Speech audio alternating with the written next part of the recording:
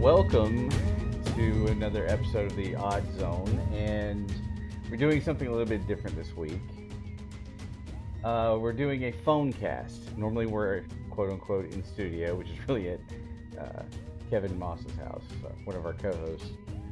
And we don't have a proper place to record right now, and I'm sure you know that between COVID and logistical reasons, it's kind of hard to get into the same space at the same time. So we decided to do one over the phone, and it actually flowed a lot better. So on this episode, we're going to be talking about a few things. The first one is cultural subversion, which was something that Kevin and I had never heard of, but Danny was pretty adamant about. So he took us to school on it. And it's pretty funny listening to Kevin and I trying to catch up, trying to get on the same page. But once we got there, it turned into a pretty lively conversation, which led into the next thing, which was about the cult known as the Finders, which began in the 60s, became a thing in the 80s, and then ultimately disappeared in the 90s. FBI records were released to the world, I believe in 2020, and we talk about it, and that connects to the CIA. It connects to Air America, which, if you remember the movie, had a very young Robert Downey Jr., had Mel Gibson, about a drug trade the CIA was doing during the Vietnam War, where we were flying drugs over, making money off the sales so they could fund their operations. But officially that didn't exist, but later it got revealed that it did, like so many things. So we go into that a little bit, and then that eventually leads in a very strange segue, but we make it, to Kevin's segment about the Windigo.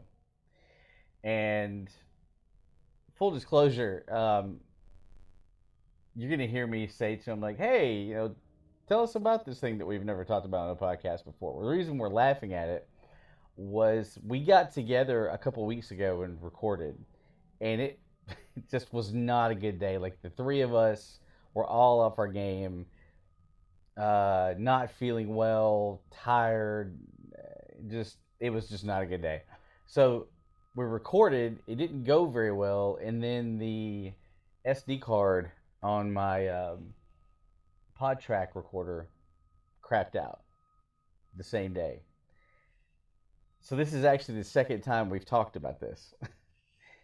But it went very well. It's really interesting, and it was really cool doing a phone interview type deal. It's the first time we've really tried that with the three of us. Essentially, I called Danny and then added Kevin to the line later using my Samsung phone. And this, I've had it on my mind for a while to do phone interviews, and that's definitely going to be a thing now. If you hear that truck going by, I'm on break at work. So we're going to try to work in some phone interviews at some point with different groups, organizations, individuals that have some cool stories to tell. But for now, this is it. I'm just rambling. Welcome to the Odd Zone. I'm JD Kiker. And when we come back, we're going to be joined by the legend known as Danny, and then our other co-host, Kevin Moss. So let's get into it. Now, we're going to try a group call here, but I've never done this before, so I don't know if it's going to work. That's what she said. Let's see. Hit the old add call here. Recent. I called him recently. Yes, I have. Here we go. All right. It says it's calling Mr. Kevin Moss. You still there, Danny? Danny. Hello. Hello. Hello, sir. Let's see. We're attempting the old conference call. Danny, are you there? I am here. Wow. Okay, that actually worked. Verizon didn't let me down. Good? What's that? Can y'all hear me clear enough? Good enough. You got a little popping sound in your phone. Is your signal kind of iffy? Everything's iffy. That's the truth. No, I'm using a pair of earbuds, so I don't know if it's them or the phone. Oh, there you go. You're coming in fine. It was probably just a little thing. Never mind. Yeah, y'all take that joke. All right, so we're gonna skip. Wow, nice. We're gonna skip the usual intro music stuff. I'll just like record something later and put it on top of it. This is gonna be a. You're dropping out. I'm dropping out. Yeah. Can you hear me now? I can. Yeah. Okay. I don't know. It's kind of weird. Anyway, this is one of those like let your hair down, do our podcast in our shorts kind of thing. So, Danny, like normal. Yeah, let's see what happens. So, Danny, you said something about originally it was going to be you wanted to talk about like the X-Files. You had something there, but then that kind of fell through. So, what do you got going on? Well, see, the whole problem is when you hadn't seen a damn show, like you said, in 10 years, and you try to flesh out ideas that you made when you were friggin' sleep deprived, been up for around 32 hours. Right. The fuck? That's Kevin's knees where he's getting up. Ski. Sorry, Kevin did candy. Ah, gotcha. Basically trying to make that shit work and not come through. So, what'd you fall back on then? Basically the depiction of small towns in popular media. Then and now. Okay. The depiction of small towns in the media now and then. Is that what you said? Yeah. Okay. Make sure I heard it. Yeah, let's go for it. All right. What do you got?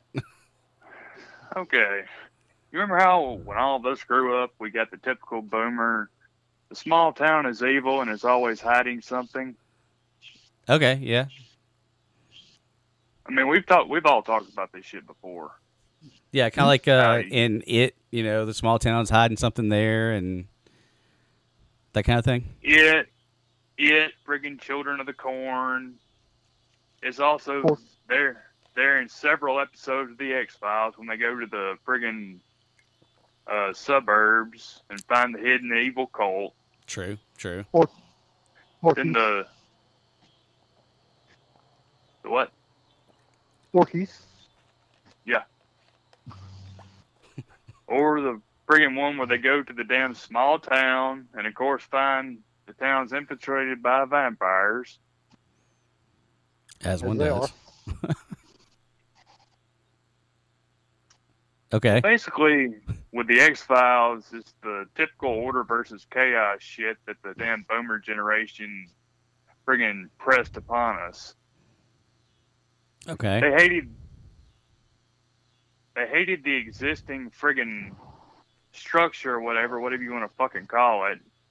Small town suburbia where they grew up from the damn greatest generation. And so they thought it was evil. And it was always hiding something. So it was like that was their counterculture, right? Yeah. So like it didn't really make sense for the X-Files because you had a cast that were both your age, Gen Xers. Okay. But the show was written by boomers, and of course you got the same Hollywood programming. Yeah, but the writer, I can't think of his name. What was it? Carter? Yeah. Yeah, he himself was very counterculture to the counterculture. Like he didn't buy into any of that, the order part, but the chaos. He also looked at like a little suspiciously, like there's something wrong here too. So I guess that would make sense why somebody his age was writing something that, against what most of his peers would probably say is right. And the thing you get now is, now that the existing structure has been destroyed, you get things like Stranger Things, which, written by people my age, Gen Y, 79 to 89, they know what they lost. The friggin' small town, cohesive, friggin' people that had a, relatively common culture. Yeah. But they aren't typically allowed to say that. And what you end up with is a bunch of damn retro bullshit that basically acts as like a cargo cult. A cargo cult? Yeah. Somebody explain that. Yeah, please. You get a whole bunch of materialist callbacks like you did in what was that damn movie a couple years ago? Ready Player One. Okay. And then you get all those damn basically all this damn retro callbacks. It's basically like those damn tribes in the damn Pacific after World War II that imitated what the U.S. soldiers were doing in hopes that more cargo would come. Okay. That's basically what you have with Stranger Things. They're giving you an imitation of what they think they had back then. Mm-hmm. Basically all the materialist bullshit. But you've still got you still lack the friggin' common culture, the lack of cohesiveness. It doesn't really show that because, hey, Hollywood can't show that shit. So you're saying that like Stranger Things is like a callback to the way it used to be, hoping that everybody like it somehow will bring it back. Like if you can make it into the culture, like Hollywood tends to do things, but because we can't all agree on shit, it's not really going to happen. No. Yeah, that's the basic premise. Okay. Kevin, what do you think about that? I'm kind of lost on what we're talking about. That's why I went to you. Yeah, I am not following this at all. Now, don't get me wrong, I hear him. I just don't hear him. Yeah. You know? It's a little tough to follow along with, but So what is the bad part that you're seeing here? The lack of cohesiveness. What are you talking about there? A general lack of cohesiveness means shit's just gonna get worse. Basically, everything the boomer generation wanted has happened, and even calling back to the materialist aspects of the 80s, it's not going to help, even if you're imitating what you were seeing. All right, let's take a step back. What did the boomer generation want in the first place? Destroy the existing culture of greatest generation and silent generation. Which was what? Let's pretend somebody's listening to this and they're not you. And they don't know what the fuck you're talking about. I kind of get where you're going. I'm just trying to get you to the place where somebody else that's listening goes, oh, because a lot of people don't know about that generation and like what America was before, the 80s and before all of this. So I'm trying to build the bridge here. Basically, before all the friggin' rot started in the 60s. Okay. With the friggin' boomer counterculture. All right, so what was it like before that? You had a cohesive country. How so? Well, you basically had one culture. But did we? Yeah. How you say that?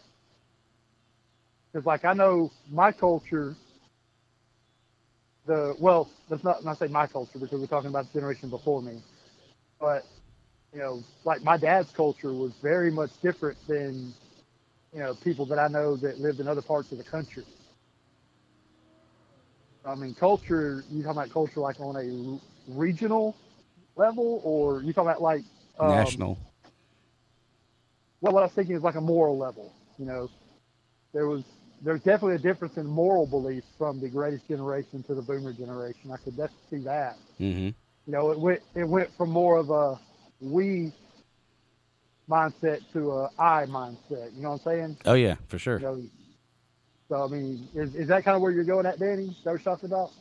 Yeah, basically the generation that fought World War II and Korea or whatever versus, and basically went along with it. They made the sacrifices. They grew up in the Great Depression, so they had to sacrifice. The boomer generation didn't have any of that damn sacrifice.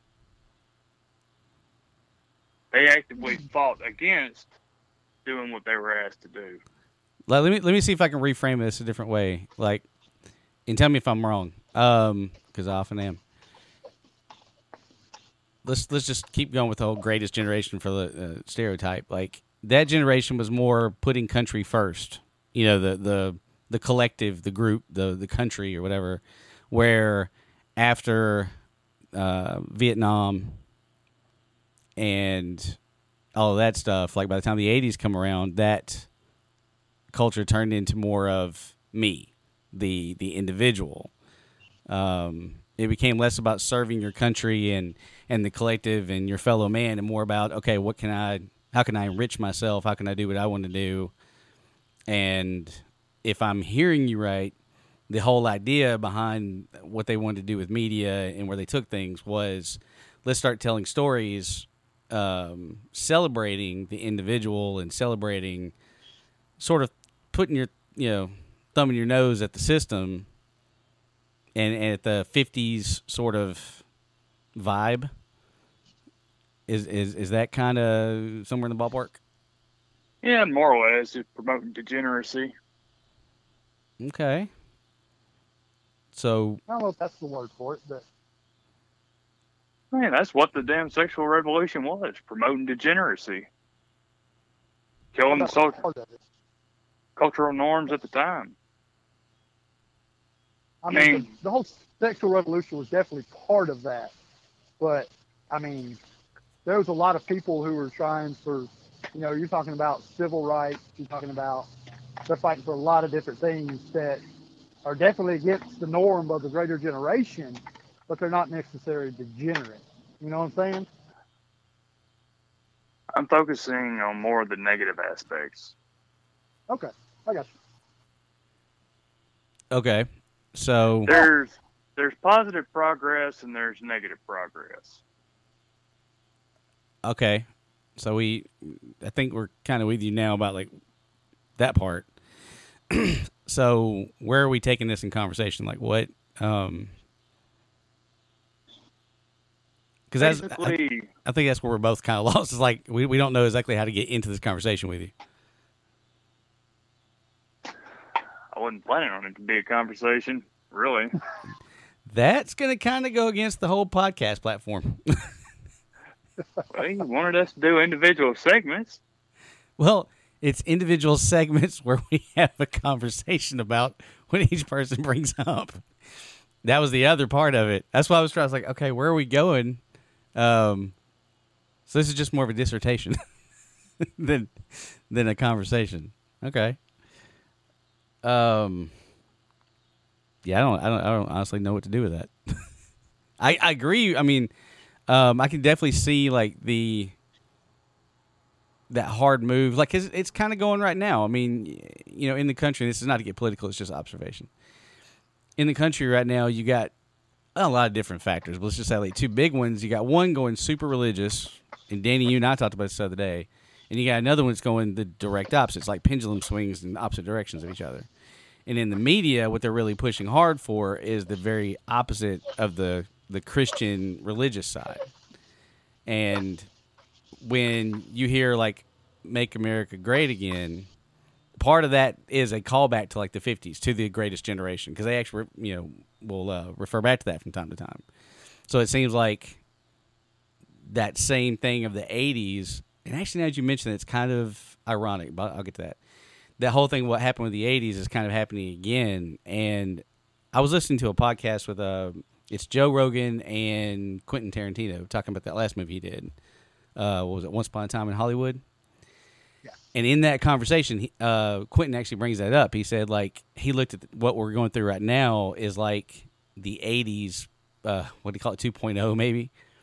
That, during the 80s, it was basically what Danny just described, but also a bit of like McCarthyism.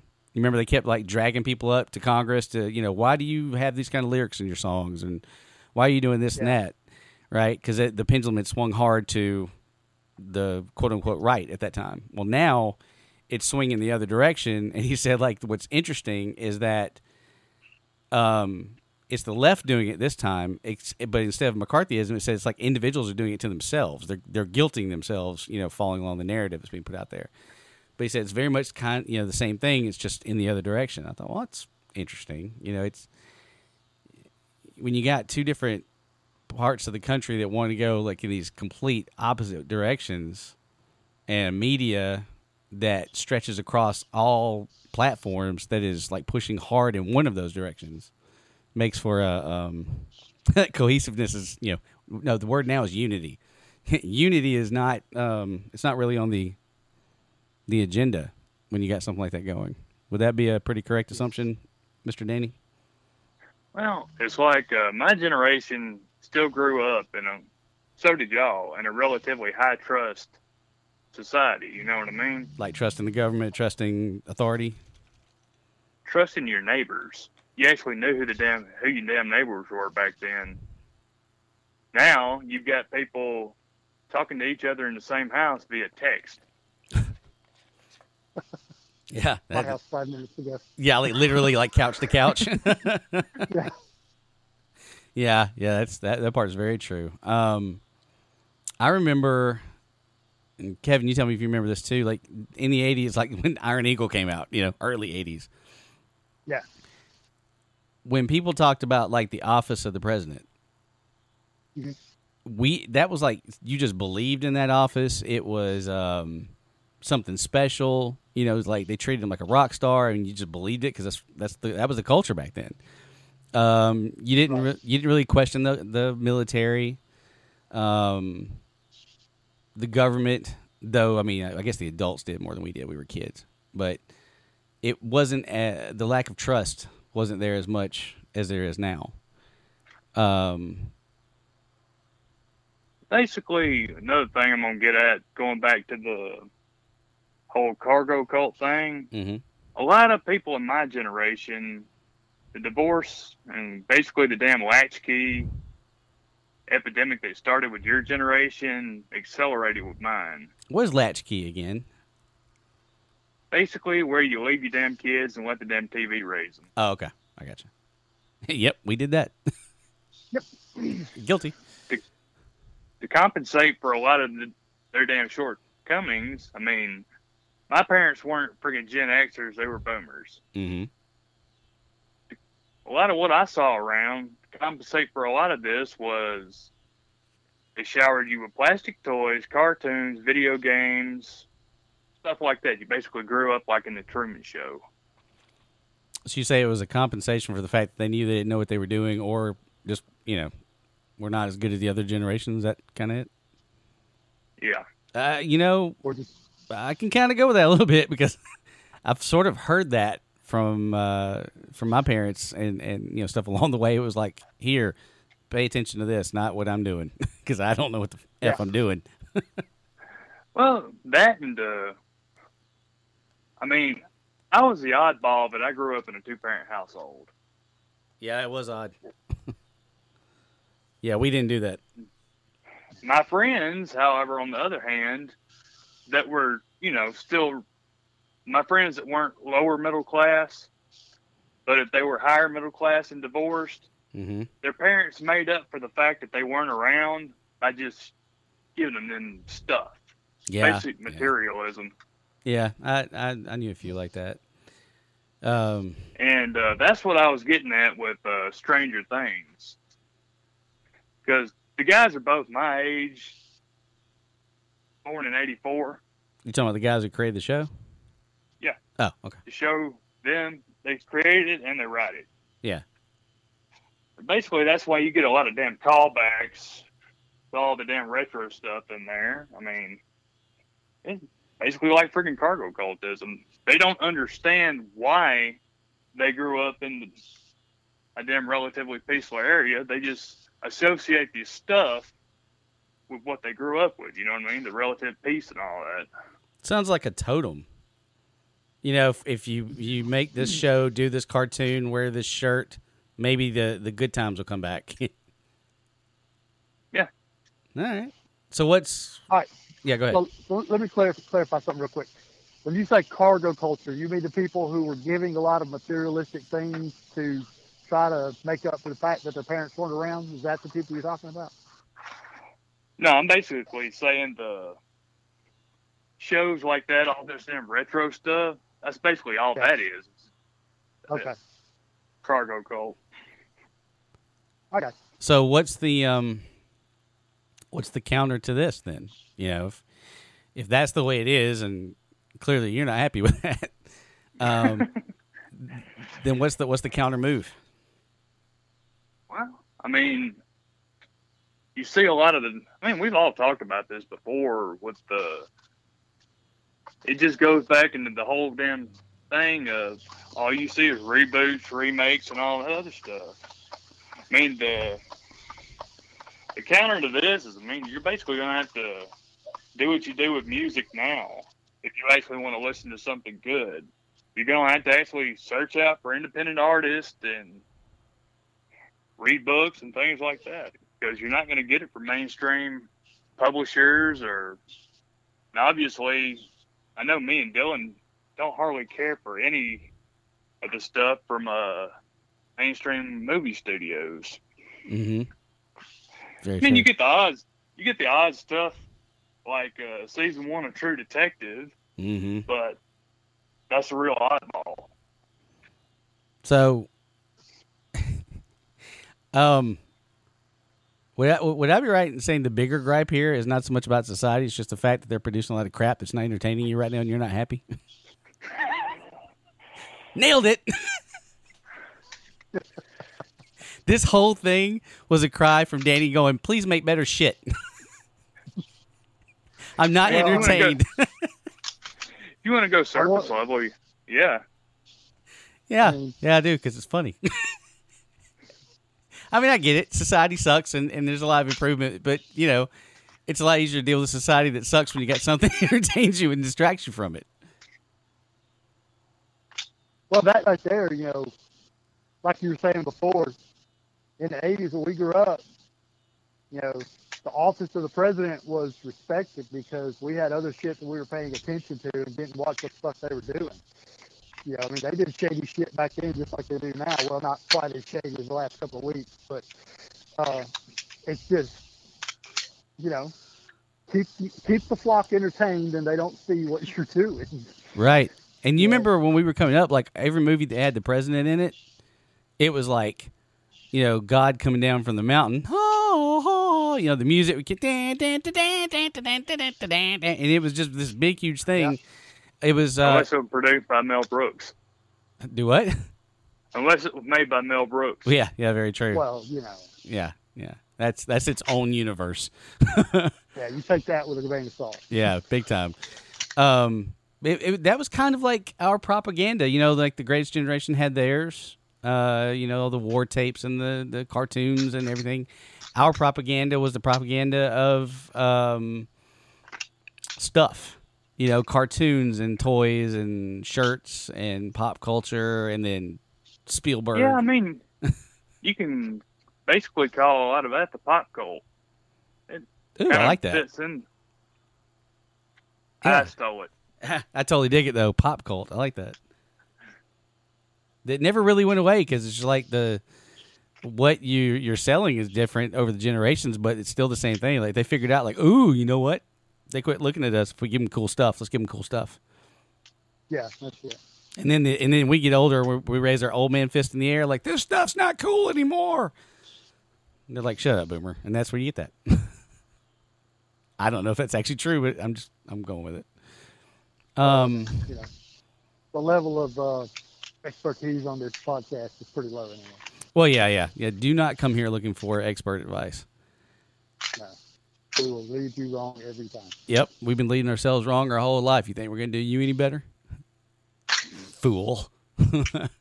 Please join our cult and sign up for Patreon. We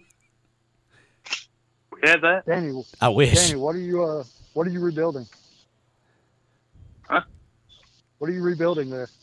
Yeah, Gun noises. we've been hearing that clack for a while. I was thinking the same thing, like, oh my God, somebody's getting taken out. Oh, I was cleaning a gun. You got to imagine how that looks from our side, because, like, you're giving this rant against culture, and you're like, clack, clack, clack.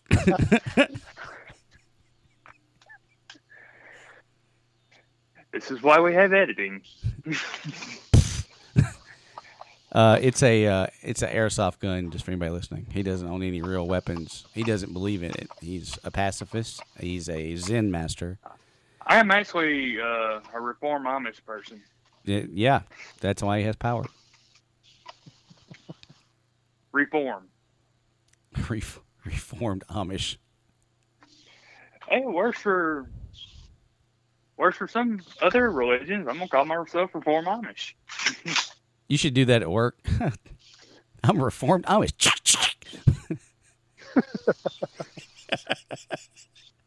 And if you don't believe me, keep it to yourself. I like the boomsticks. Yeah. This is my boomstick. Yeah, right. But, you know, all right, so I agree with most of what you're saying there. Kevin, like, what do you think about that? You know, just the whole thing. Well,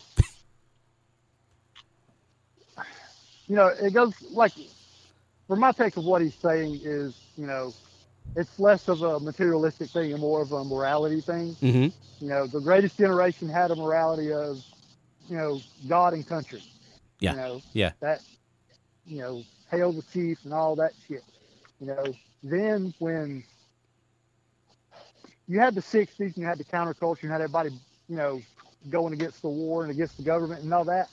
But then during the 80s, you had a resurgence of the right. You know, people were coming back and trying, you know. But I think that comes from a lot of people like my dad who, you know, were in the military, served in Vietnam and things like that. Mm-hmm. You know, they kind of had a little more longevity to them. You know, those people that were doing heavy drugs in the 60s, a lot of them didn't stick around till the 80s. Yeah, that's true. You know? Yeah. So, you know, Well, a lot of them went to education and entertainment. Right. They went into education, which means they went into security because education was pretty much shit anyway. Yeah. Easy thing to fall back into when you don't actually have to produce anything. Right. When you don't produce anything of value, you know. Yeah, it's pretty easy to do that. You know, I actually, in a weird way, have a good segue here from what you just said. Okay. Do you remember when we first started talking about doing this, I said the topic I was going to cover was the Finders cult, which was something that happened in the 80s. The core of this thing actually goes to what we're talking about right now, and this was not planned. But as you were saying, I've got it pulled up on my iPad here, and it starts in the 60s, goes to the 80s, and then culminates in the early 90s, and then it all just kind of disappeared up until recently when Files came out. But what happened here is that in the 1960s, a commune was formed of this group called the Finders, and it was created by a guy named Marion Petty. And it's He's a petty bastard. Yeah, he's a petty bastard, that Marion. Made Marion the petty bitch. He Was he in the Heartbreakers? the cover band. He was in the cover band. this is like every other cult. They start off with, we're going to change the world, make it a better place. Come join us. The world is broken, and we're going to put it back together. And then you gather a bunch of people together, and then slowly start turning their minds and their hearts to the point where it no longer resembles the original mission statement. That's pretty much what this is. Like Scientology did the same thing. Hell, the Mormons started out that way. A lot of it. So that's what this guy did. And through the 60s up until the 80s, what he would do is he started this sort of you'd have a bunch of quote-unquote moms. They would have kids, but it looked like they were also kidnapping kids. So a lot of the kids they had wasn't theirs. But they had these moms that would look over these kids, and they would train the kids to do the work of the finders. And the reason they were called the finders was one of the things that they did, among many things, was I think they call them headhunters now. For business, like you're looking for somebody with a specific trait, you send out these what they call headhunters that will find people that are like, Yeah, recruiters. Yeah, recruiters. Yeah, except a lot of times the people they were hunting were not necessarily for like a job or for something good. Sometimes it would just be like, we need somebody found. We'll find them. We got people everywhere, right? So they were doing that. They also got good at computers, early computers and technology and stuff. But they were also living a bit off the grid at times. It was very weird.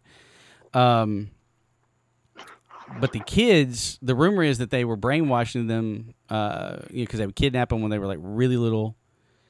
But there's no actual proof of this. There was a little bit, and I'll get to it in a minute. There was only a little proof at first, and then it just kind of went poof, bye-bye. That they would kidnap these kids, brainwash them to do whatever they wanted to do, and keep them just as dumb as they could get them, right? Just only teach them what they need to know to stand upright, pee in the right place, and then accomplish whatever it is we need them to do. That's it. Just drones. Well, in 1987, February 7th, or somewhere right in there, this article came out about these two guys, Douglas Ammerman and James M. Holwell, in I want to say it was Tallahassee, Tallahassee, Florida.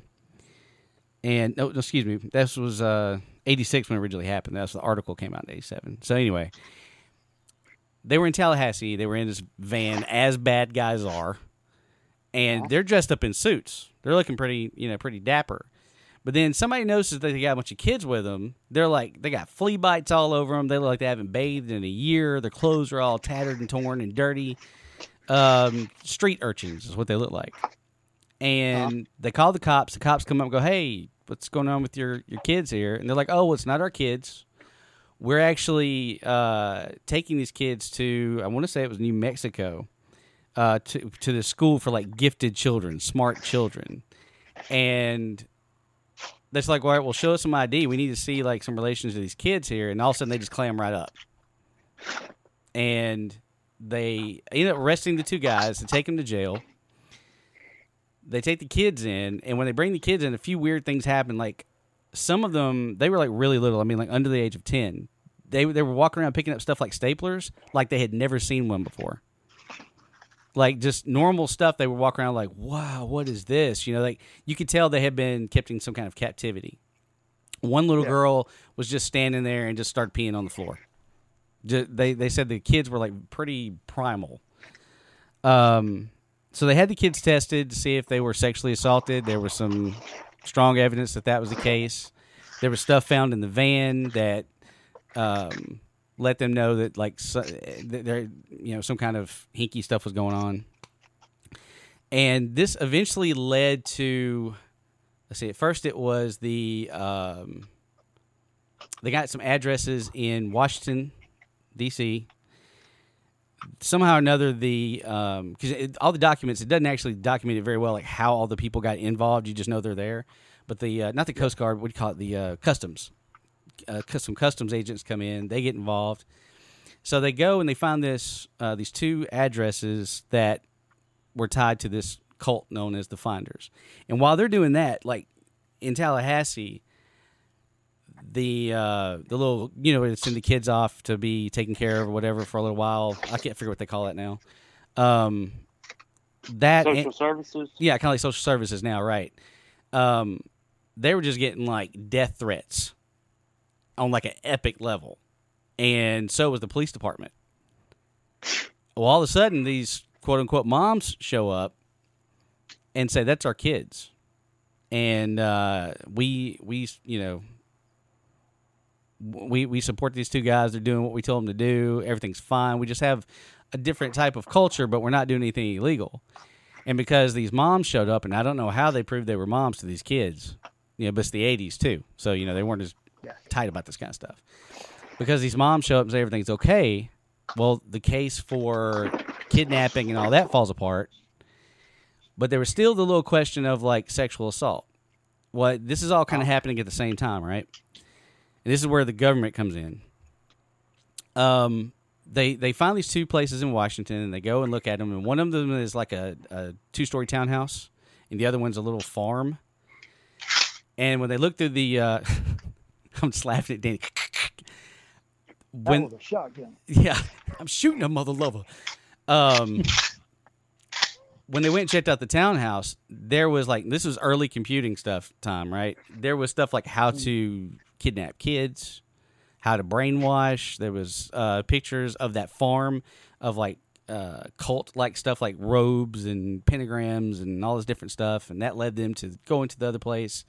And when they go and check it out, it basically was a farm that where they took pictures. They had them basically like kill a calf or a cow or whatever it was, and it looked like a sacrifice, like you would typically think of.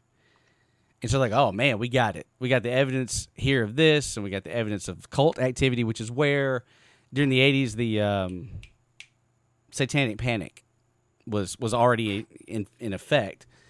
So they were like, oh my God, we got Satanists, man. Like, this is it. We found them. Well, about that time, orders start coming in to drop it. Because the FBI is involved at this point because it goes across state lines, right? So the FBI starts getting orders in like, cease and desist. Do not look at anything else. Suddenly, the doctor who said that there was sexual assault, like dialed it back and said, oh, never mind, I was wrong. Everything's fine. Evidence comes up, just disappears overnight, and it turns out it was the CIA. One CIA agent and one FBI agent got into a conversation. The FBI guy said, are we stepping on anybody's toes here? And the CIA guy goes, well, yeah, sort of. And that was all he would tell him. And after that, there was no more communication. They just like, sorry, guys, you're out of the loop. Very quickly, everything just dried up. There was no more, like the kids went on with the moms and the two dudes, and the whole investigation just dries up, and there's no more evidence, no more looking. All the higher-ups are like, all right, do not look into this anymore. And unlike the movies that we grew up with, there was not that rogue agent that went and looked anyway and broke the whole thing down. It literally just stopped. Well, like I said, this is like mid-'80s, right? Well, in the 90s, a senator, and I'm trying to find it. It's not in this article. I had to find it later. But there was a senator that became aware that the CIA may have been using children to spread disinformation overseas through human trafficking. So they would kidnap them here, send them overseas to pedophiles across the way, but on the way over they would tell them, quote unquote secrets that weren't right to spread incorrect information to our enemies. Very much like the CIA has been known to go and do drug, entire drug industry. Sound like Epstein. Yeah. Sound like Epstein. Yes, very much like Epstein. Yeah. And matter of fact, looking at this, knowing what we know about Epstein now, it's very possible that there could have been some, crossing of the lines here. But again, this is the mid '80s when it's actually happening. The '90s, early '90s, like 90, 91, I think it was, when the senator brings it up, he says, "I want a full investigation." So he does like the FOIA thing. Freedom of Information Act. And so that's where we get all these files that have been released this last year, but they were actually done then. And when they started looking into it was when they realized that the CIA had come in and shut this thing down. And so when they really started digging, they found a couple things interesting. One, Marion's wife was a CIA agent for over like 20-something years. His son, do you remember Air America, the movie? Mel Gibson and a very young Robert Downey Jr.? Yep. Okay. Which was like the illegal, drugs, flying drugs over to Vietnam and stuff. He was actually part of that. Mm-hmm. He was one of their pilots. So you had a guy who was tied into the CIA because of his wife, she was like in administrative, so she was there with all the files and knew all this stuff. She would have been elbow to elbow with people that they could make deals with. And then the son is flying drugs, all over the country in an organization that doesn't exist. And what basically comes out of this is that they figured out somewhere along the way, she probably approached the CIA and said, hey, look, we have our family, our group. We call ourselves the Finders. We can find anything, and we're getting good at technology now because it's the 90s and early computing at that point. And anything you need, we can probably do. And I'm sure she was aware of the hinky stuff they were doing, and it probably didn't take long, according to theory, that they were like, "You need kids? We can get you kids. You need people for whatever. Well, we can find them. We can get them, train them, brainwash them. Been doing it for a while, and that's what it became. But that's actually as far as it goes, because once they started looking into it again, it just dried up. No evidence, no paper trail, nothing. It just disappeared. So it's just one big mystery. But going back to what Danny was saying and what we were talking about, this all ties into that. This all happened during the 80s, starting in the 60s with the counterculture, Vietnam War, then the 80s. And, you got the government right in the middle of it during a time when, especially like you and I, Kevin, growing up, and they're telling us like, rah, government. We do no wrong. We are the good guys. We're always the heroes. If you don't believe us, watch the movie. And turns out, not so much. There's always been hinky stuff and probably will always be. But yeah, that's the that's kind of the story behind that. It's just interesting that he brought that up, and I was looking at the wiki as you guys were talking. I was like, oh, well, F, it's like right here. But yeah, that's it. I got a segue for you on that. Okay. You read that news article I sent you the other day? You've sent me like 30 things this week. Which one? The Vice article about what the CIA was doing in Afghanistan. Refresh my memory. I've been kind of tired this week. Yeah, I didn't get it either, so. Yeah, he didn't read your mind. He don't know it. Basically, the CIA, just to give some background, about the whole background about how certain tribal areas in Afghanistan basically like young boys. Uh-huh. Yeah. Basically, the CIA was bribing tribal warlords with Viagra to bring them on their side. Okay. Yeah. And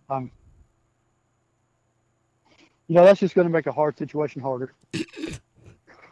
That's why I paused. I was like, somebody else do it.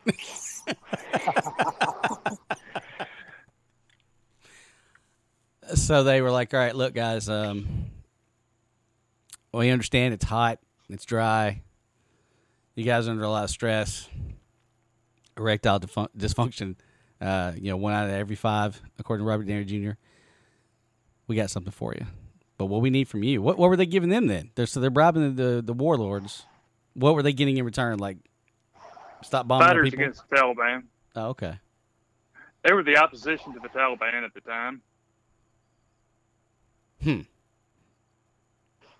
Wow. All right. Three wonders why the... Go ahead. Okay, so hear me out. Uh-oh. You've got the opposition to the Taliban. Mm-hmm. And you got the Taliban. Taliban's kind of winning this thing. So what can we do to get a better result? We make all the men sexually frustrated. Go. Oh, my God. Somebody pitched that idea in a high-level meeting, and it was approved. Yep. I mean, if it works, it works, I guess. I mean, it sucks for the boys. Yeah. I mean, they were like, all right, we got to keep these soldiers hard at work. Okay, I did mine. I got it out of the way. Yep. There you go. I feel better. Womp, womp. Womp womp. I feel better. That's just crazy, though. It's like, what other weird stuff are they doing to, make these agreements and keep things together or whatever? Well, it's like we said.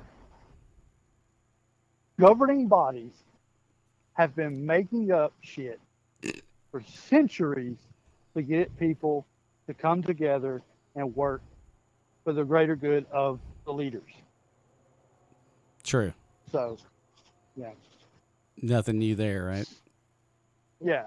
Such as the story made up by the Aguape people to tell all their people about the Windigo so that they would not be selfish and focus more on the community making it in the dead of winter. The Windigo. Shut up. Kevin, what is that? We're not talking about Walmart. Mumford? What? Anyway, so the Windigo, I've never heard about this before on a podcast. Tell us about it, Kevin. All right, Dylan. We're going to dip our toes into the cryptozoological ocean here. As Danny prepares to shoot it.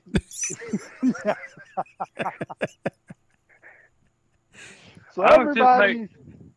What? I was just making a preparation in case Dylan made another Walmart joke about you-know-who. Oh, yeah. Danny... how do I put this? There was a special someone. He says they weren't an item. She was a very big woman, masculine, sort of like a hairless Yeti, which is what we ended up calling her as Yeti. And I used to pick at him that that was his woman, and she was not. But I still hold it. It could have been a thing. So anyway. Full disclaimer. Yeah. Full disclaimer for all these CIA and FBI agents listening. None of us, nor Danny, will be having any guns going anywhere near Walmart. Yeah. Anytime soon. Yeah, we're not going to be hunting any Yeti, Sasquatch finders or warlords with huge erections. It's just Danny with his keyboard of sound effects. Yes, and his airsoft gun that he likes to keep around the house to scare away the neighborhood kids. That's right. So the Aguape. We're all going to jail. Yeah, it's going to happen. We just got red flagged like 12 different ways from Sunday. Yeah. The Aguape people are not particularly a tribe of people, but a large group of tribes who all spoke a similar language. Okay.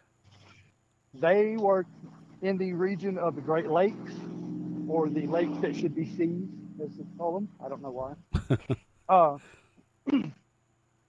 So, everybody knows, when you talk about cryptozoology, everybody knows about Bigfoot. They've heard of the Loch Ness Monster, Chupacabra. But once you start actually studying into this a little bit, one of the first ones that comes up is the Windigo, which will probably refer to as a Winnebago soon. The Windigo... In my head, it already has been.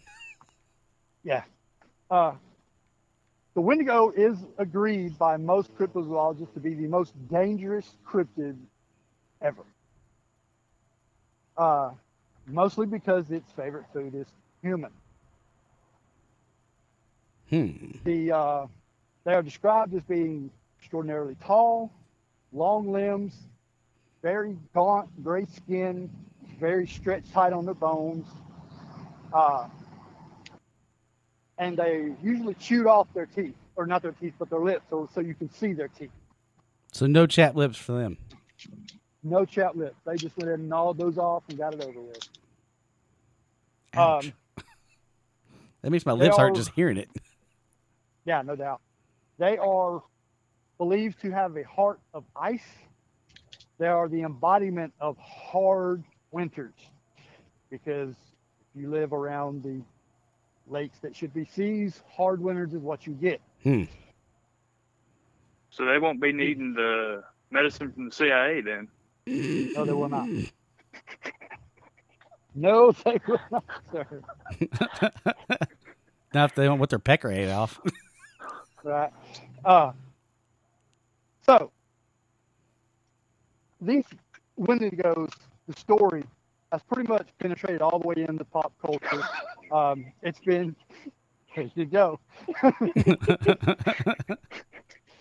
Come on, guys, I'm tossing up softballs here. You got to take it. So, it's been on, He said penetrate. Yeah. Yeah. Fire! Guys, I'm going to hold you responsible for the 5th grade humor in this, okay? I'm not responsible for anything that I'm aware of.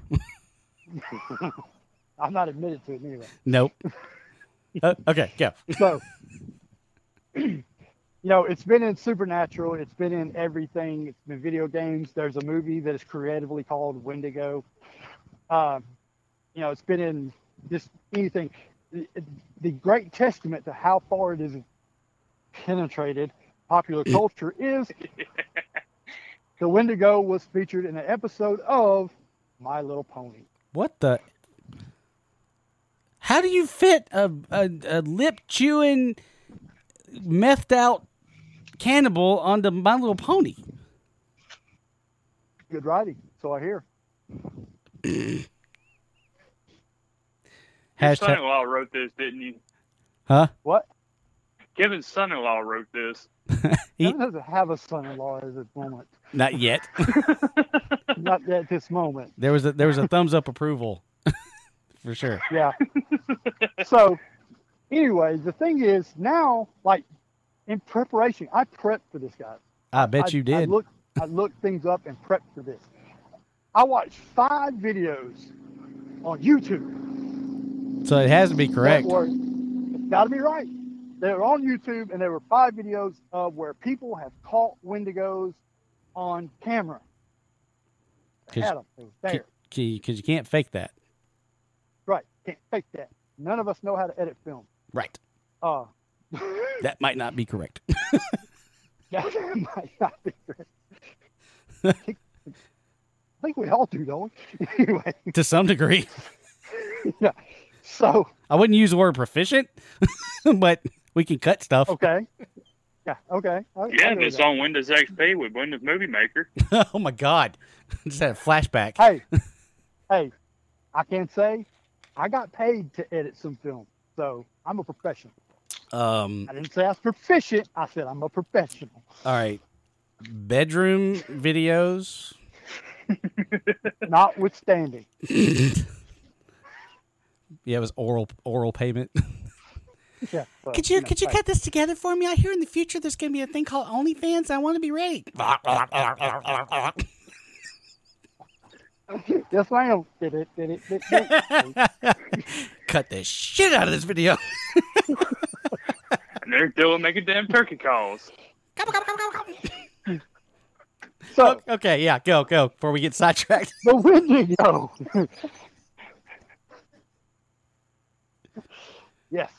But there's all these people, they're saying there's sightings all over the country and all over the place. But the problem is, there are no Windigos all over the country. They are in one specific area. They are very similar to what the Navajo called skinwalkers. Mm-hmm. But skinwalkers were different. Right. They just... So, also, if you look at pictures of the Windigo now, you'll see them with deer antlers. I just noticed that. I'm Googling. I'm Googling as you're talking. And yes, you're absolutely right. The only reason that deer antlers are on the picture of the Windigo is because of the movie Windigo.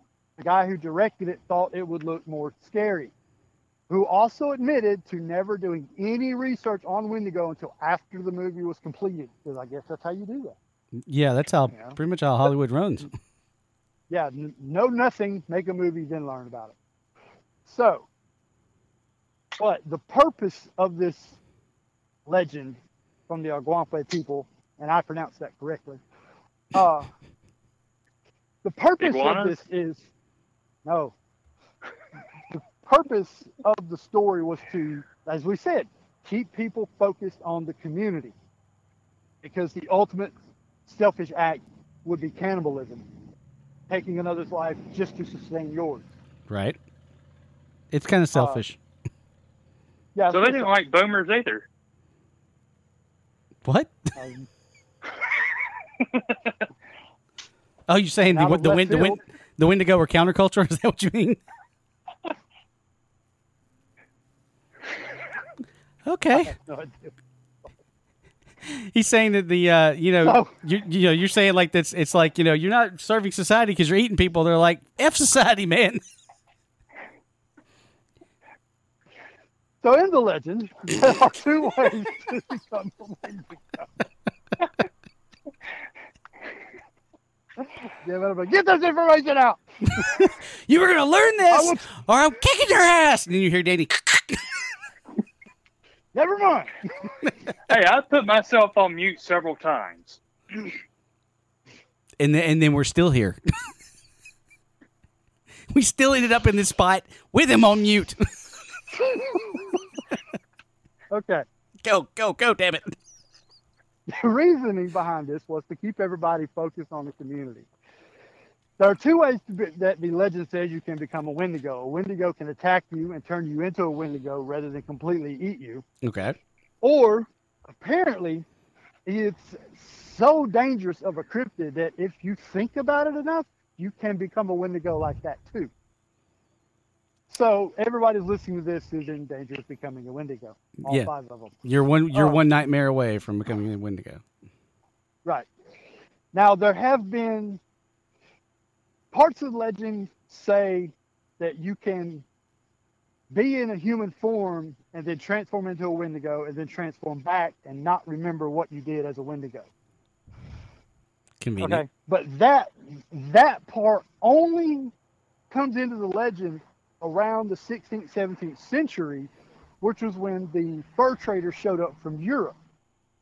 And the theory goes that through the conversation of exchange of information from the settlers or the Native Americans and the fur traders, the story of the werewolf got trained with the Windigo. Go ahead. You said fur trader. He's thinking beaver. Hey, beaver was big business. Beaver's always been big business. That's right. That's Ron Jeremy. It's so sad that without him even saying it, I knew exactly where he was going. I've learned. It's great humor, guys. I can actually interpret his laughs now. This is, oh God. Hey, that's the pitch line of this podcast. The Odd Zone. Useless information with fifth grade humor. There you go. That needs to be on a T-shirt. That's what I've told everybody that I've tried to get to listen to this thing.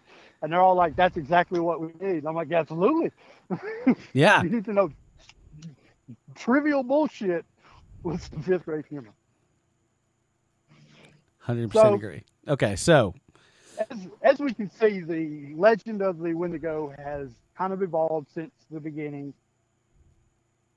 But now it's, a worldwide phenomenon. People are taking videos of Windigos that, whatever. But the point is... Like, whatever. Whatever. There was this one man, he lived in Canada, because it's all just Canada. He took his wife and their 5 kids and his brother-in-law, and they moved out. They moved out to this cabin, as you do in the wilderness, where there is fucking nothing. Sure. Winter set in really hard, and when the first thaw came, this guy stumbles into a Catholic mission and tells them that his whole family is dead. They've starved, and he's the only one that survived. Authorities come out, whoever the authorities are in the wilderness of fucking Canada. They shut up. What's this on the boots? Yeah. So Dudley Do-Right comes out, Yeah. and they're taking the guy's statement, and they're noticing that his statement says he just spent like 5 months starving in the wilderness of Canada, and his whole family starved to death. But this guy's about 200 pounds. So he didn't miss a meal. He ain't missed no meals. So he eventually they go back to the cabin, and on the way to the cabin, he finally admits that he ate his family. And they get there, and they find just evidence of this every fucking where. So they arrest him, and they try him, as they do in the Canadian wilderness. And his defense was that he was a Windigo. It didn't hold water. This They has to hung be his ass. This has to be the precursor to the Chewbacca defense. The what? I've never heard of the Yeah, I'm lost on that one. Go ahead. I am Googling. I got to remember it myself. GTS. GTS. Jesus Christ. Bring up a subject at GTS. I'll get on that in a minute. I'll be back to you. Yeah. Back to you, Skip. Come around. We're coming around. Oh my God. Yeah, like how do you I can't imagine he's like, okay, listen guys, here's the truth. I'm a Windigo, and they're like, okay, prove it. And he's like, fuck. Okay. Well, Chewbacca defense. In a jury trial, a Chewbacca defense is a legal strategy in which a criminal defense lawyer tries to confuse the jury rather than refute the case of the prosecutor. It is an intentional distraction or obfuscation. Obfuscation, okay. I get the maneuver. How the hell did they get Chewbacca wrapped into that? Can you understand anything Chewbacca says? Okay.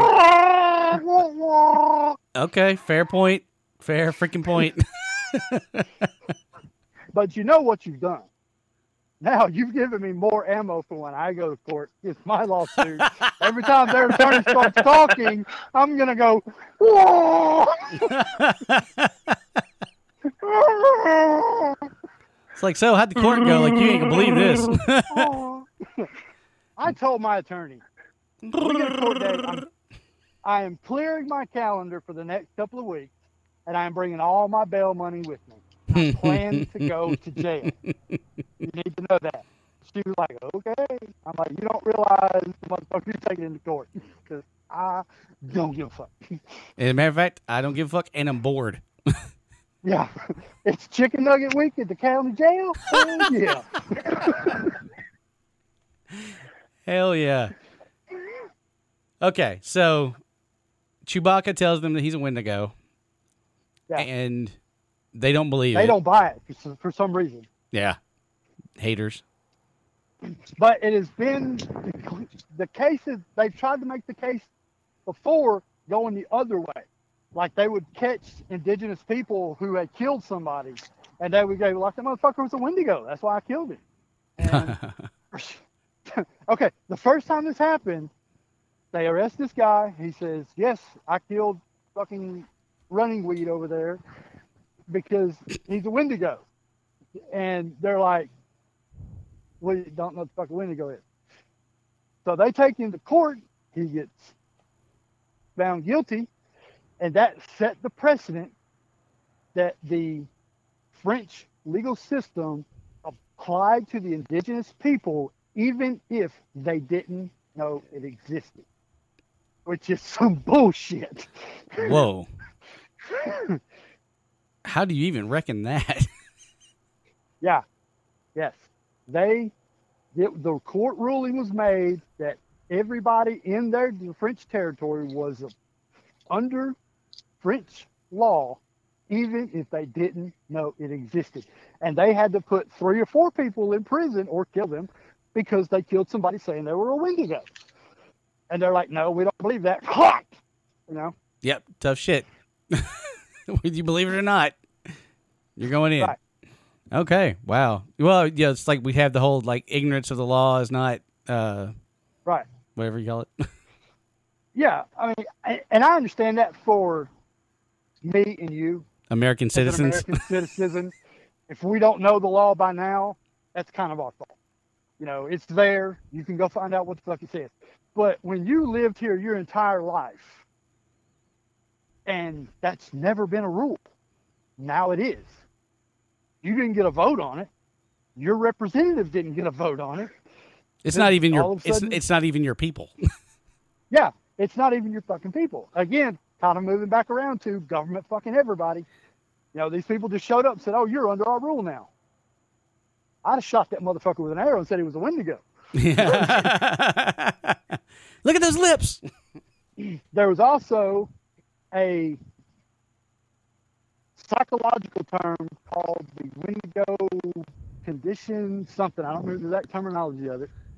But it was people who consume or people who commit cannibalism because their mind is, you know, they're mentally unstable in some way that happens. So like they were saying, like basically in today's parlance, they identified as a Windigo. Like in their mind, they were a Windigo, even though they didn't transform into a Windigo, and that's why they ate somebody. Is that kind of in the ballpark? Well, they're just using the term for a psychological disorder. Oh, okay. But since then, everybody in the psychological community has said that's bullshit. So Say it ain't so. nobody even uses it anymore. But you know, that's just to say how far the Windigo made it into our culture from just a story made up. Who knows when before any Europeans even come to this country? Mm-hmm. But that story has persisted through being told over and over and over down through the centuries until it was eventually written down. But still, at this point, the only place I've read it is where somebody else is retelling what they heard. You know? Yeah. So, I mean, it speaks to the power of a good story, really. You know? Yeah, I mean, you got to admire the iguana people. I love how culturally sensitive we are. Yes. They made up We- tales to warn future generations of the boomer. Oh. Well, it killed me though. They were talking about all this huge group of people that all had the same language and they could communicate. But they had 37 words for Windigo. I'm like, how? Why? Can't you just say it? Yeah, wouldn't you just have one? But there were 37 different words, all starting with W, spelled different ways, and it all basically come back down to Windigo. And so there. And don't eat Chuck. Yeah, don't eat your buddy. Yeah. No matter how hungry you get. Wow. And the French settlers fucked the indigenous people. Big time. Big time. And literally. You know, you said that about the skinwalkers. Like those, aren't they supposed to be like, they were like witches that, like ancient witches or whatever. And when I say witches, I don't mean like Instagram witches like we have now. Like we're talking tribal witches that. Okay. In the one paragraph I read about skinwalkers, they were shaman. That's the word. Thank you, shaman. Yeah. And that's about as far as I got. I will do skinwalkers if y'all want me to, but I'm not there right now. Yeah. Cover that one next time. Yeah, the only thing I remember about it was like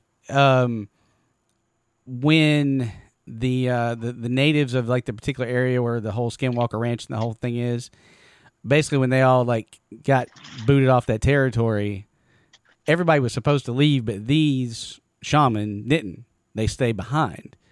And so through however they would do such a thing, transforming themselves into these skinwalkers, which they can change form. They can be human. They can change to the form of an animal. Typically very huge. Beast like they're kind of like the size of a Bigfoot, but they're more like a wolf. Right. Which is a big freaking wolf. Yeah. Yeah. But that's all I know about, because one of those channels I follow on YouTube, he did one, and that was the part that I remember because I was half asleep. But it sounds interesting, like especially like Skinwalker Ranch itself. The stories that come off of that place is pretty cool. That's definitely one to cover later on. The wolves, man, I want to do some research into the use of wolves in folklore and cryptozoology, because there's so many creatures that end up going back to the wolves. The most recent one that I've heard of was in Maine. This family moved out to this property, and they were on their porch one night about 8 o'clock, and they heard something out in the gravel. And so they grabbed a flashlight and turned it on, and there were 8 wolves walking on their hind legs. And they commenced to terrify these people the entire night. At some point, the husband decided he was going to get his gun, but they were in the house and his guns were out in the building. I don't know why you do that. Yeah, that's smart. Yeah. So anyway, they go through the whole night, and these things are, trying to get in the house, terrorizing and everything. By the morning, they're gone. Within a week, the 2 people that saw them are gone, and there is absolutely no evidence of this other than the telling of 1 or 2 newspapers that picked it up locally. Huh. Now in Maine, they've got all kind of haunted things in Maine. There's a state prison up there that's haunted. They do guided tours with. There's all kind of haunted horror movies get filmed up there, and they're very into this horror culture. So you would think that a story like this, they would just jump on and embrace it and try to build it up or whatever. But the guy that was doing the research that I listened to, because I did not do the research myself, he said you can't even find the house on Google Maps anymore.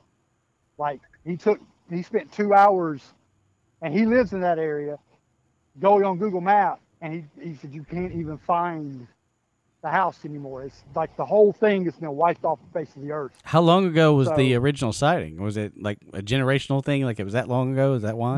No. This was like early 90s. Oh, wow. So this is not some ancient tale. These people are probably still alive. Well, no, they're not. FBI fucking fuck. But, theoretically they should still be alive. I mean, it's like early 90s, and they were only in their late 40s. Because the husband had gotten hurt and had gotten disability, and the wife, they moved back to her hometown. She got a job, they got this house, and they were just, going to live out their retirement years. But not so much. This shit happened. Yeah, not so much. These happened, and like I said, it got reported in the local paper, and then a little bit bigger paper, like a regional. Yeah. And then this shit just gone. No more. Danny, isn't that where Stephen King's from? Maine? Yep. That's where he's from. Huh. What I was about to say, you do not want to go to Maine. It produced Stephen King. It literally gave birth. Is that just like a period statement, or is there more like, do you don't want to go to this part of Maine, or is it like fuck the whole state? I think you're just on the side of caution. I agree. Just fuck Maine. I'm not going. Hey, he wrote shit from all over damn Maine. I'm staying the fuck away from that damn place. This is true. It's like, Dylan, didn't you read his book on writing? I did, yeah. Yeah. If you read, the reason he writes such fucked up shit is he had a horrifying childhood. He had a horrifying childhood. The area he was in was like just, what the fuck is, the hell was that? Did you hear that? Yeah, it was a car driving by, standing in my yard. Okay, yeah, on my end, it was just like somebody's massive vibrator just went off. But yeah, I mean, you're right. Like the whole area, everything that he wrote about was like some place that he grew up. He just changed it. Yeah. That's like I'll tell you what got me. What's that? The worst story he told was when he was talking about he had that massive ear infection. Ugh. And his mom put him in the cab, and they go to the doctor, and they take that huge fucking needle and stab it in his fucking ear to release. I was like, fuck that. Yep. I'll die. And had to do it like 2 or 3 times if I remember right. Like that wasn't like a one and done. Yeah, he was a sickly child, but yeah. But I mean, he grew up all right. I mean, he got hit by a van. It was okay. So. Yeah, that's true too. You know, another place that I hear about this, I guess it would be like the opposite side of the coin in a way. The Pacific Northwest, like that place is rumored to be, you know, just as bad. Like I keep hearing stories of like, you know, Bigfoot in that area, cults. Yeah, a lot of Sasquatch. Yeah, Sasquatch, a lot of cults. Your serial killers that are so famous, you know, Zodiac Killer and all that. Like it's all along that area. Well, the Pacific Northwest has the most dense forest area in our country, in the United States. So it's so massive that, you know, when we think about like Washington State, you know, I picture, you know, a normal fucking state. It's not. Seattle, Portland, that's about it. Everything else is little bitty towns scattered out, and it's fucking forest, thick ass forest. You can get lost for years in these things. That's where a lot of the feral people stuff comes out of there. The wild people, Sasquatches, the wild people, the Sasquatches, like I was saying, you know, it's very hot for those kind of things. And it's one of those areas where when you look at it, you just kind of go, yeah, I can see it. Yeah. You know, yeah. Or more to the point, because you can't see, anything could be there, yeah. Right. You know, you could just take off walking in them woods right there for a month, stop and say, this is where I'm going to live. And you never see, you know, modern anything again. Right. That's like the missing 411 cases I was telling you about earlier in the year, where all these different state parks and places like that, where people will go hiking and will just up and disappear in like the most weirdest way. And that's definitely a place where that can happen. You know, you're walking along, your buddy's behind you, you're just talking, all of a sudden everything goes silent, and you turn back to look and they're gone, and there's no struggle, and there's nothing. It's just complete nothingness. And there was go ahead. I was reading a story about these 3 buddies. They were mountain climbing on rope, hooked together, and they're going up, 1, 2, 3, and they get to a rest point.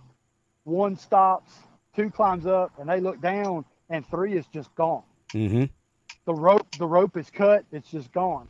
So they immediately start rappelling back down the mountain, because it's like, okay, something cut the rope. He's falling, you know, and it's just, they go back down the mountain. There is no sign of him. There's no indentation in the snow where somebody would have fell. There are no foot tracks. There are nothing.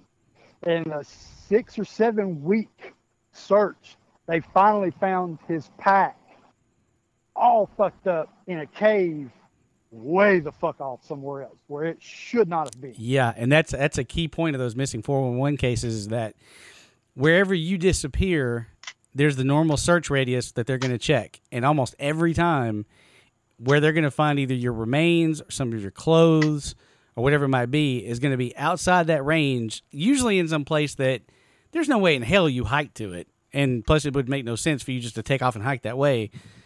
And it'll be something like really odd like that. And a lot of times when they find people, they'll find their body sitting up against a tree or something like that. And you know, when you get what's the term for when you get cold? You're dying of frostbite. You know, your blood will rush to your extremities for a while, and then go back into the rest of your body, like as you're getting closer to death. So you get really hot. You think you're hot, but really you're freezing. So people will take their clothes off. Well, a lot of these places, it's cold. But what they'll find, and a really weird thing, is like they don't just take their clothes off in these cases. They take like their jacket, maybe their pants or whatever it is, and they fold them neatly and set them beside themselves. Instead of just like, oh, fuck this, and throw it off. They're like, well, let me fold this, make it nice and neat, and then just put it off to the side and just sit there and die. Yeah, I think that the missing 411, I think I may cover that one next time because that's a really interesting one. Another interesting one that me and Buddy were talking about today. Hiking trails like the Appalachian Trail, the Pinhoti Trail, the Continental Divide, things like that. These really long tracks. Huh? I mean, I told y'all about the time we found a homeless guy living out there at Top Trails right before they opened it up to the public. I forgot about that. Yeah. You're right. I forgot all about that.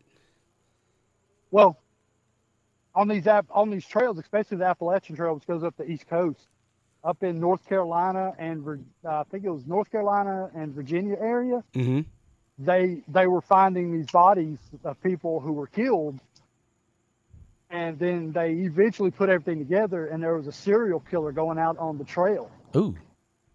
And he'd just go hiking. The first person he'd come to, he'd fucking kill him, and he'd hike back home and go back to his normal life. Absolutely no connection whatsoever. Most of those, actually all those cases are pretty much unsolved. So, that's another thing that, you got to be wary of on those things. Not only can you get out there and get, caught up by something, but you can get out there and get caught up by a human, which is most of the time worse. Yeah, one of the cases I heard about, this kid got dropped off at like a little strip mall. And some people saw him, went over and got him, and the police got called and the whole thing. And as they're looking into it, they can't find his parents.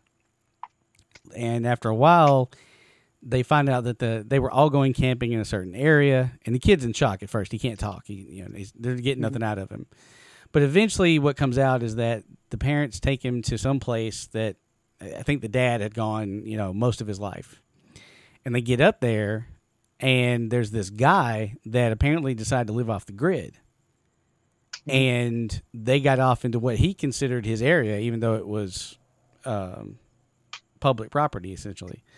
So he kills the mom, kills the dad, but for some reason says, I'm sparing this kid. Literally took the kid, drove him into town, dropped him off so somebody could get him, and then drove back up to the woods and disappeared. And when they went up to find him, they could find where there was traces that people had been there, but they never found the guy. So he was that well hidden, even though they knew where to look. And one thing that I think a lot of people misunderstand, like when we say wild people or feral people, a lot of times they misunderstand that as these being uneducated people. Yeah. Now, like on a modern scale, they don't know Shakespeare. I don't know Shakespeare. You go into their area where they live. Look at the indigenous people that were here when we got here. They had never had, any formal education, but these people were thriving. Human beings can figure it out. True. You know what I'm saying? So like you said, if they see some people and they're going to gack this one, they know, okay, last time that something like this happened, they searched out this far. Watching patterns, seeing how people act, and they just, use that. Now, I'm not saying it's feral people that's doing all of it, but you see what I'm saying. Yeah, they could figure it out. Yeah. Yeah, you can't just go on the assumption, these people are uneducated and stupid. No, they're uneducated, but they're very fucking smart. I mean, you're in their playground, Right. That's their home. And yeah, I mean, they know the places that even the people that go out there and hunt don't know. Right. Yeah, you're absolutely right. Yeah, we definitely need to look into some of that stuff. That's some good stories. And like you said, some of those are real close to us. I mean, the Appalachian Trail goes right over here to Cheehaw Mountain, Pinhoti, and all that. I mean, that's literally just about an hour from where I think you're at. Actually, the head of the Pinhoti Trail is in Silicaga. Is it really? Yeah. I didn't know that. I thought it was up at Oxford area. No, it comes through this area. It comes right through. I mean, less than probably, as a crow flies, 5 miles from my house to the Pinhoti Trail. But the head of it starts in Silicaga. It comes up through here, through Piedmont, into Georgia, into South Carolina, and then up in there is where it actually attaches to the That other trail. Yeah, that one. That one. That Oh, I don't remember now. All I heard was Peyote Trail. What I heard was a really long trail, and if you want to get to the head, you gotta go. You gotta go to Silicaca. Hey, look, gentlemen, let's be honest. Aren't we all trying to get to the head? I'm just trying to get my head. Never mind. There goes any sponsors we might have had. Oh yeah, we were planning to do sponsors. Well, Hey, I hear Ron Jeremy's looking for some good publicity. yeah. What the hell was the deal with that? You said something like it was like 23 years ago this stuff's supposed to have happened. Over a course of 23 years, Oh, like there's some, I don't remember how many women. All these women are all of a sudden coming up with sexual assault allegations against Ron Jeremy. Anytime Ron Jeremy has sex, it's an assault. I mean, come on. He's swinging the bat, you know? it's the freaking hedgehog for crying out loud. Come on, guys. Yeah. I yeah. don't know, man. Come on, man. Come on, man. Yeah, yeah. And I mean, when your job is having sex, do you really have to go and find it? I mean, Right. it's your 9 to 5. I don't know. I mean, I don't know. I mean, I only know of one girl that turned him down, but, you know, that's just me. Yep. Knew one personally, actually. Yeah. Danny, you've been oddly silent. What the hell are you doing over there? He's cleaning shit. Wax in his pistol. See that? I love the fact that we're doing a podcast, and I like, Danny, what are you doing? He's like, huh? Oh, I'm sorry, I'm not paying attention to this thing. Are we still recording? Trying to come up with a Ron Jeremy Macaulay Culkin joke about what I sent y'all earlier, but